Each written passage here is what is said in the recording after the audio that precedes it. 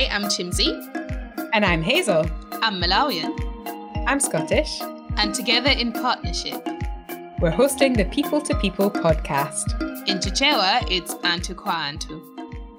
We're exploring the unique partnership between Scotland and Malawi by having people to people conversations. We're having conversations with as many people as possible in Scotland and Malawi to try and really dig deep into what partnership means. And to find out how people connect with people. And in this episode, we're talking about the planet.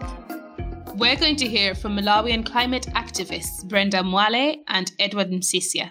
But I kind of feel like it's high time we get to find other alternatives of energy rather than just a hydroelectric power. Yeah. Because right now, with the whole COVID-19 situation, things are getting worse because of power supply.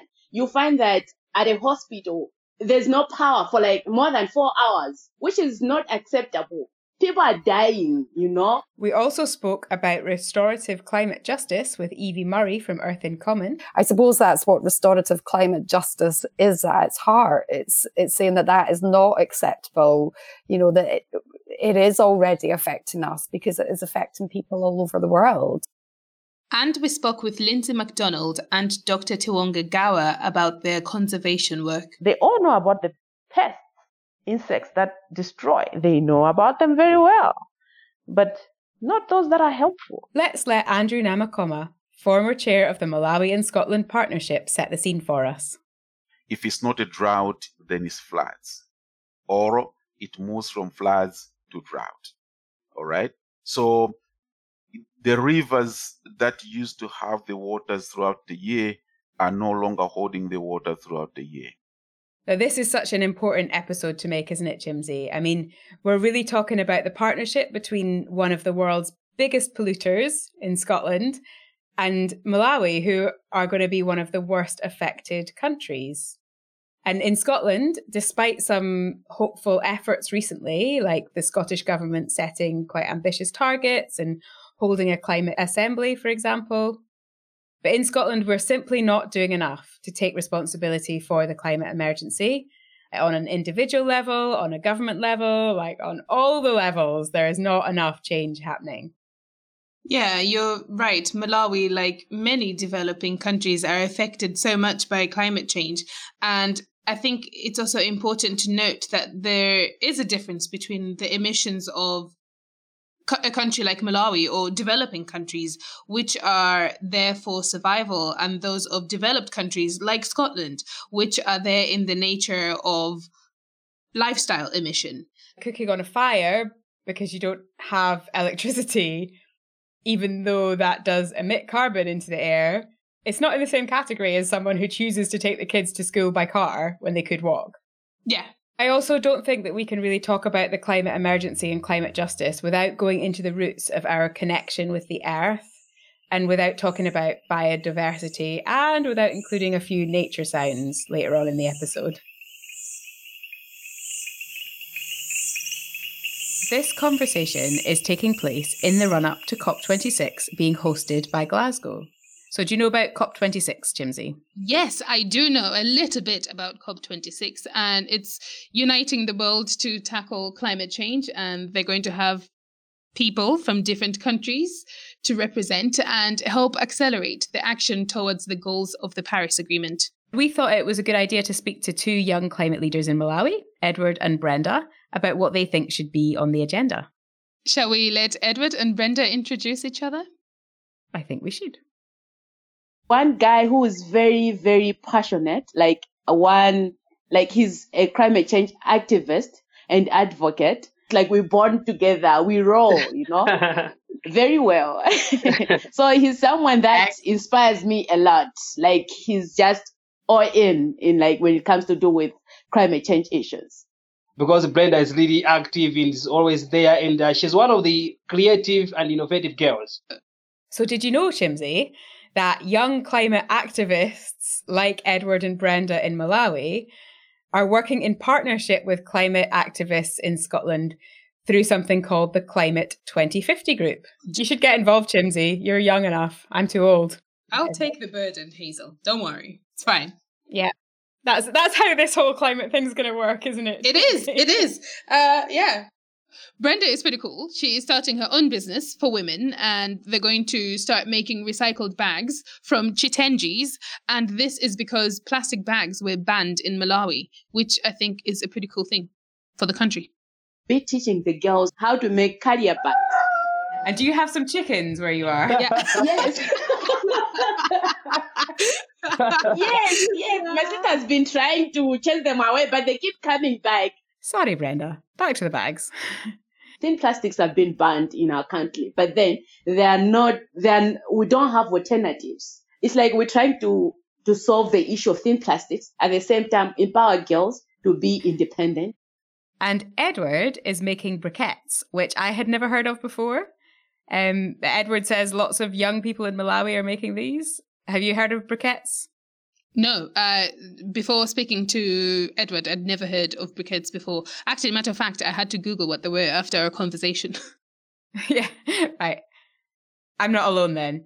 Because, for example, here in Malawi, most of the young people they are making the briquettes, including myself. Because at the same time, I'm making the briquettes, I'm cooking the briquettes, but the community, the majority of the community, they are not even aware of the briquette, of using the briquettes. It can be the newspapers, the magazines, it can be the notepads. So any kind of the waste paper, the banana residues, especially the banana peels, we take them and we soak them for a week. We tend to take it to the mortar and we pound it. After crushing them into smaller pieces, and then now we start pressing them using the hand. So this is the formula whereby the community can use it without involving the machines. So we asked Brenda and Edward what they would like on the agenda at COP this year, and there were 3 things. Do you remember the first? I do. The first one was about climate finance, which Brenda spoke really passionately about. Climate finance, should be on the agenda. This is because I feel like, during is it COP21? Different organizations, different stakeholders, they made a pledge towards the climate finance to say this is how much we want to support developing countries like Malawi towards different adaptation and mitigation measures that they have towards climate issues. But right now, it's only a fraction which is on the table. People are not meeting their pledges, what they promised to happen, which is making it difficult for countries like Malawi to actually fully implement what's supposed to be implemented when we talk about issues to do with mitigation and adaptation. There's so many young people in our country who have so many innovative ideas, but they just don't have the resources and the funding and, to carry on whatever innovations they want to go. So one thing that I really want to be discussed during COP26 is climate finance. I feel like we're going to keep coming back to this finance question and talking exactly about how that's done. Yeah. Okay, so the second thing that Edward wanted on the COP agenda? Was it about green energy? It was, yes. Well done. Malawi is already using the renewable energy because we rely much on hydroelectric power. But then if we can look on the supply of this electricity is not that enough. At the same time, it is not reliable because we have often blackouts. I feel like maybe someone is having a bad day in the office and they're like, Mzuzu Katoto, turn off. Mzuzu Luinga, turn off. And they'll be like, sorry for the inconveniences we've caused. I'm like, exactly. Why are you even apologizing? Yeah. But I feel you Edward, do you also live in Lilongwe? Yes, I'm in Lilongwe. I feel like you guys have it better. It's a little bit more developed than Mzuzu. You have more electricity, but the further north you go, they forget about us. They forget. Exactly. They forget. Yeah, that's true. That's true. That's very true. And if you can go for I've been in Chitipa, which is part of the northern part. Chitipa, you can just count some of the areas where there is electricity, but I can say 60% of Chitipa district we don't have electricity. So you can see. Yeah, it's forgotten places. Exactly. But I kind of feel like it's high time we get to find other alternatives of energy rather than just a hydroelectric power. Yeah. Because right now, with the whole COVID-19 situation, things are getting worse because of power supply. You find that at a hospital, there's no power for like more than 4 hours, which is not acceptable. People are dying, whilst on oxygen supply because there's no power. Exactly. If we can really reflect on this renewable energy, it means we should now be looking at other alternatives apart from just focusing or maybe just relying on hydroelectric power. Like when talk of biogas, if you can talk of the briquettes, all these are some of the alternatives that can be adopted by the government. Most African countries that are failing to rely or maybe invest enough in the solar energy, maybe because of the cost. We remember here in Malawi, it should be back in 2018, 2019, the government tried to remove taxation on solar panels, but then the implementation was a big problem. So I would love if at COP26 they can emphasize or maybe they can put a renewable and green energy as one of the agendas, so that maybe this issue of climate finance, much of the resources, much of the finances can be also allocated to this renewable energy, because through that is where now we can solve this problem of the energy supply. For example, it's like basing on the energy resilience report of 2020, 81% of people, they are still using firewood. 16% they are still using charcoal. 3%, let me say 2%, they are using electricity. And 1% is using green energy or residual energy. Meaning to say, despite that we're talking of these alternatives of the biogas, when talk of the solar panel, the solar energy, when talk of the biogas, when talk of the briquettes, all these alternatives, they are there, but then they need to be promoted. And they can be promoted only if it can be prioritized at the COP26, so that more resources should be allocated to renewable energy. I've been doing my research, and Edward's facts totally check out. Less than 2.3% of the total national energy demand in Malawi is met by electricity. Less than 14% of the 19 million people are connected to the national grid. Less than 14%. That's crazy. Are you surprised by that? Yeah, I am. That's a small number of people who use electricity. You'd think Eskom would find it easy. Imagine if they had to supply electricity to all 19 million. They would never do it. I feel very privileged now, so privileged to be like, oh, I complain when there's no electricity for 2 hours. I'm like, can't do this. And the third thing? Do you remember the third thing? Food security. Yeah, so we've been talking to lots of people about this one, haven't we? Can I just say one thing? Yes. Yeah? Okay, so one other thing, one thing that I really want people to discuss at COP26 as well as on top of what we've said, is on sustainable food systems in relation to agriculture and nutrition. Because everyone needs to eat, and nutritious and safe food allows for healthy and productive lives. Food is as important as the air we breathe and the water we drink. But too many of the world's food systems are fragile, they are unexamined, and vulnerable to collapse. And when our food systems fail, the resulting disorder threatens our education, our health, and our economy, including human rights, peace, and security. So, as in so many cases, those who are poor or marginalized are the most vulnerable. And we need to act on sustainable food systems to reduce food loss and waste, starting from agricultural practices to how food is processed and packaged and preserved.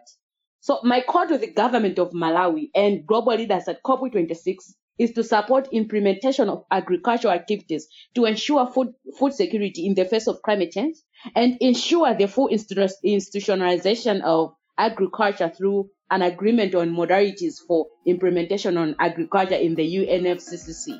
So that's one thing also I really want to be prioritized at COP26 this year.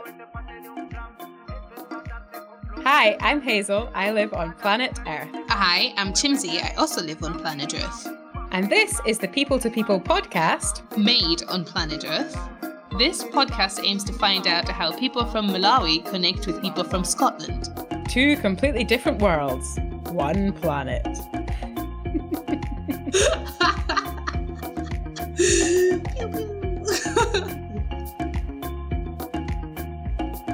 We're now going to share some of our conversation with Evie Murray from Earth in Common. Earth in Common had a partnership project with Living Trees of Livingstonia and Thrive in Malawi. Here's Evie, CEO of Earth in Common. For me, I've rarely been out of Leith quite a few years prior, and I do remember my friends sort of saying to me, you know, gosh, you've never been anywhere for ages, and now or all of a sudden you're going off to Malawi. It's just like the furthest place away that I could be going, you know. So I normally just do a 20-minute circle around Leith.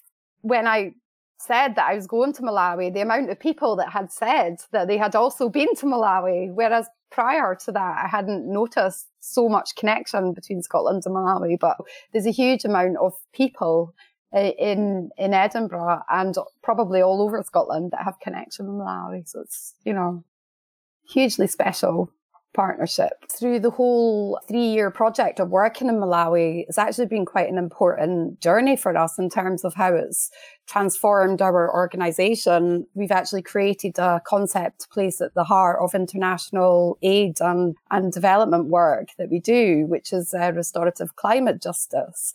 And we've written a huge amount of important research and information into that sort of concept. Just to sort of tell you a little bit about restorative climate justice, it's a mix between climate justice and restorative justice. So really looking at, you know, the people who are the perpetrators of climate change, really looking at some meaningful contrition. Restorative climate justice is a name that we have given to lots of work that is already going on, and we've just brought all that work together under one term. There's lots of examples of actual restorative climate justice where Indigenous knowledge is being valued and brought to the fore. It's really sort of born out of the project that we done in Malawi, where we felt that Indigenous knowledge should have been more at the fore of the project. We feel that it's important to bring it all together and to give a name to it so that we can push it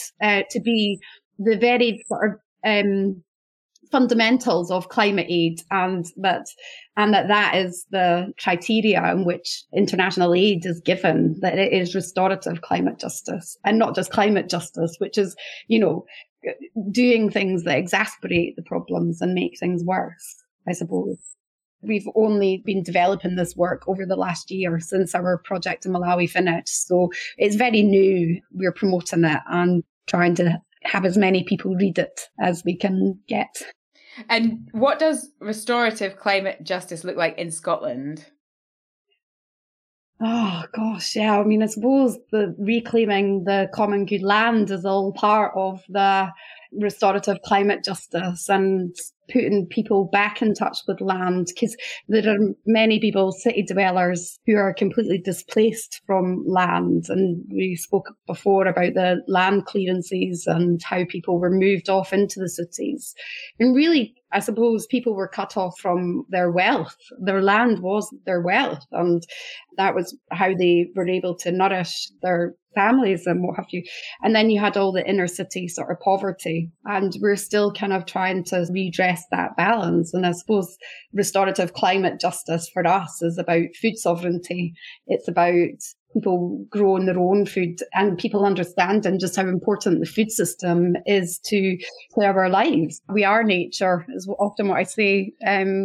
You know, we are part of nature. In busy city lives, in Leith, for example, you know, nature has been sort of beaten back, and people have tried to get rid of it because they, you know, poured concrete all over nature.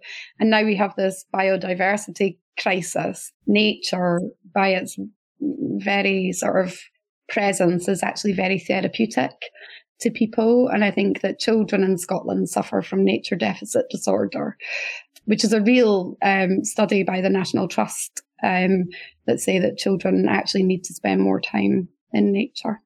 And I think, you know, I suppose that's one contrast I would note with Malawi is when you arrive there in northern Malawi, and children are out playing in the river and swimming and in nature and really sort of thriving. And in Scotland, what you tend to find is that children are on Xboxes and stuck indoors and really not thriving. And the differences in Malawi and Scotland are stark, and there's lessons to be learned from both places, I think.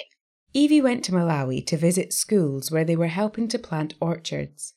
Many of the schools were in very rural areas, and she shared with us some of her experience of travelling around.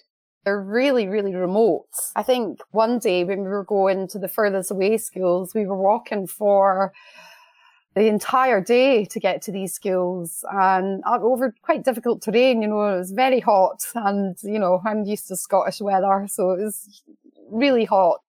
And then just the welcome that we got when we got there, it was just phenomenal. Evie shared a recording she made of one of these welcomes.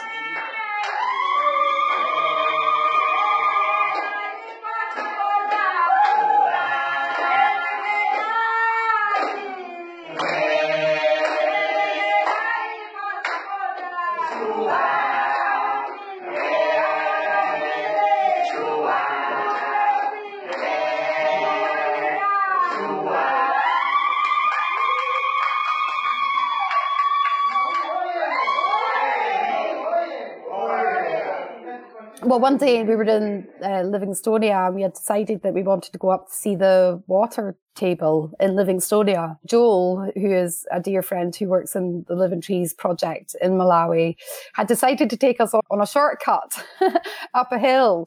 And, I'm pretty thankful for that shortcut. Plants slapping us in the face. We were a bit grazed, and we were climbing over pipework and stuff.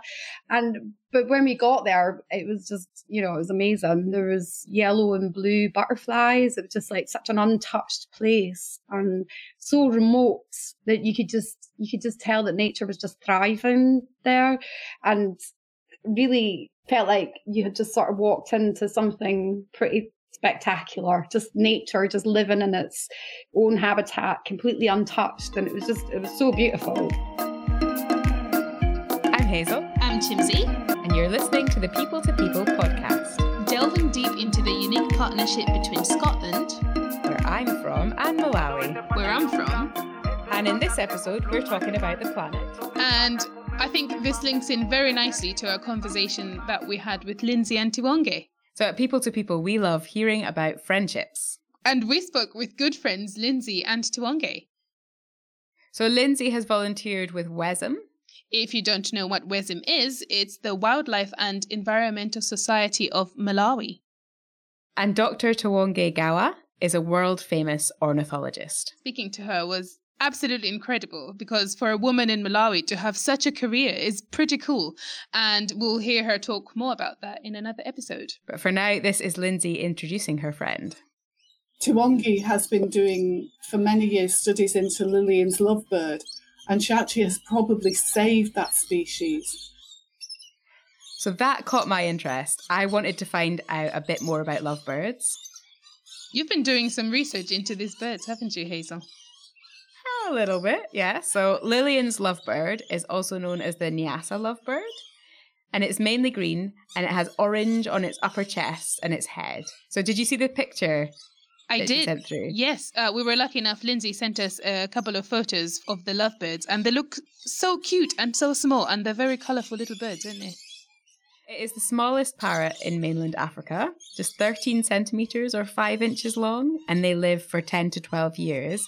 But its habitats are being exploited for agricultural purposes, so now you mainly find them in LNP, which is Liwonde National Park. So we asked Tiwonge about when she first became interested in lovebirds. This was when we participated in a game count in Liwonde National Park in 2005. So there's a group of volunteers in the national park, and they're out counting the big mammals one day for a survey, and they come across something unexpected. And when we were on that count is when we walked and we found a big water hole where all these birds were just dead. So Tawonge and the other volunteers come across a waterhole which has been poisoned by hunters who are gathering doves for food. For me, the image that stuck with me is, I think these hunters had, because they also sometimes take the doves.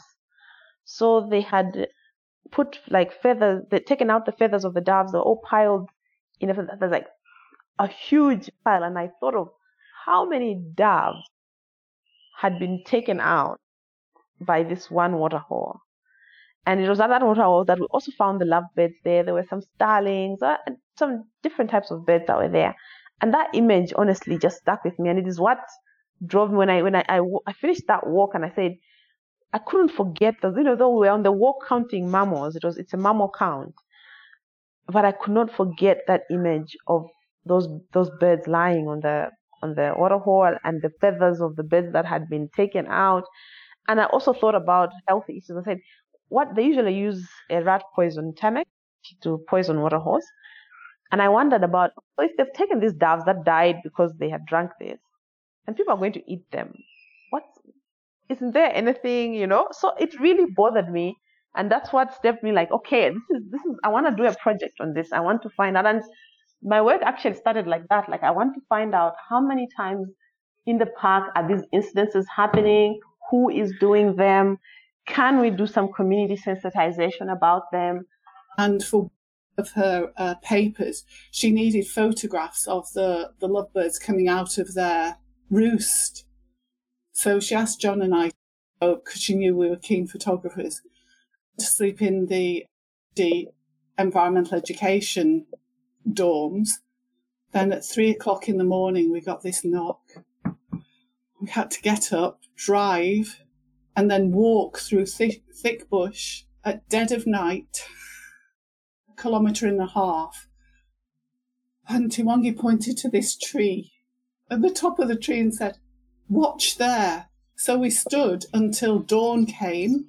We got the camera focused on it, and we got about 4 photographs of these birds suddenly flying out of this tree. So we'd had sort of 3 hours of the night walking, then standing in the bush. But anyway, we got her photograph for her, which was friendship is about. Mm-hmm. That's what friendship's about. Yeah, that's what friendship's. There's 2 birds just perching on the hole just before they take off into the sky. Lovebirds are beautiful, and they're geographically distinct. So if you see Lillians in one area, you won't see any other sort of lovebird there. You see then a different one in Tanzania. So Lindsay has sent us the photo, and don't worry, we are going to post them on our social media channels. So if you're not following us, follow us on Facebook, Twitter, and Instagram, and you can see the little lovebirds. And loads of other interesting links to what we've discussed in this programme. So please do like us and share us and tell a friend. But before we end this episode, I just wanted to play another part of the conversation that we had with Tawonge, where she talks about the importance of pollinators. And the fact that there isn't a word for pollinators in Chichewa. So interesting, isn't it? Yeah. So here she is talking about that. Working on a small project where we are looking at educating farmers on pollinators. And it was just blow me away how farmers don't know. So when we're going to their field and we explain to them, we are looking for, in Chichewa, we say, Tizrombo tokwatisa mbeu.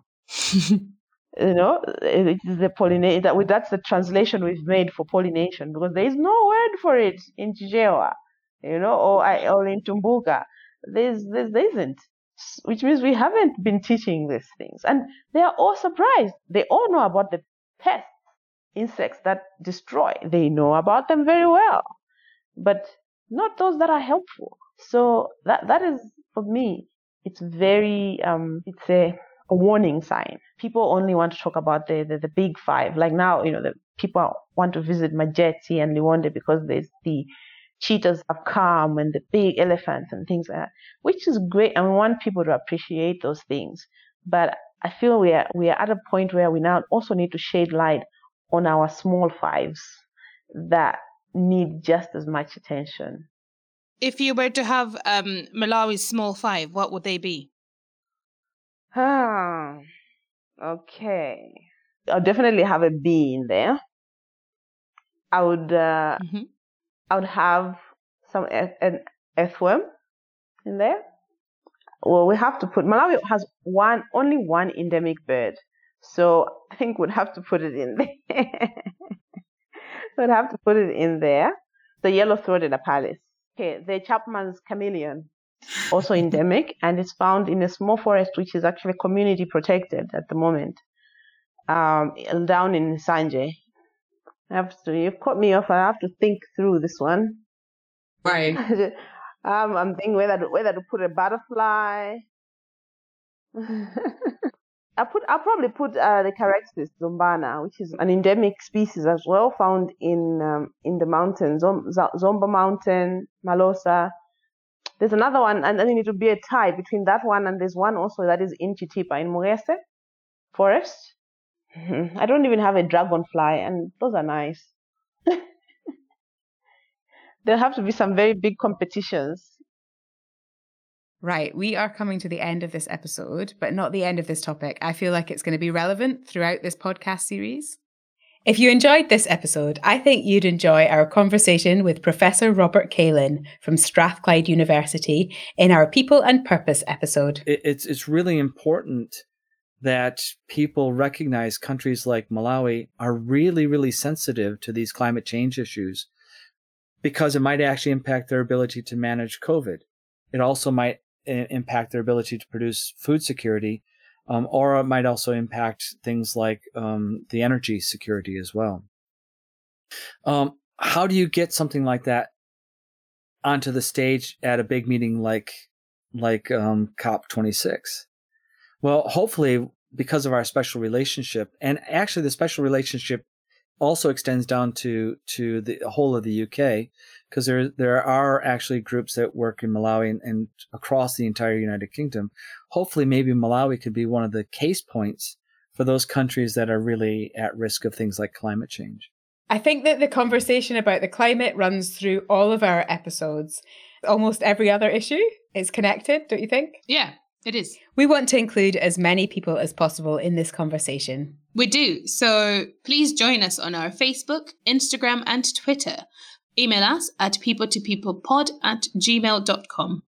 And if you know someone who cares about the planet or someone who you think should care a bit more about the planet, then do pass them this episode. Send them a link. In this episode, you heard from Andrew Namakoma, Brenda Mwale, Edward Msisia, Evie Murray, Lindsay MacDonald, and Dr. Tiwonga Gawa. It was produced and presented by Hazel Darwin Clements and me, Chimzi Dori, and was supported by the Scotland-Malawi Partnership. So we have a real treat to end this episode. Today, it seems appropriate to be played out with some sounds of wildlife in Malawi. And this was recorded by Frode Falkenberg, and it's called Kasungu Soundscape.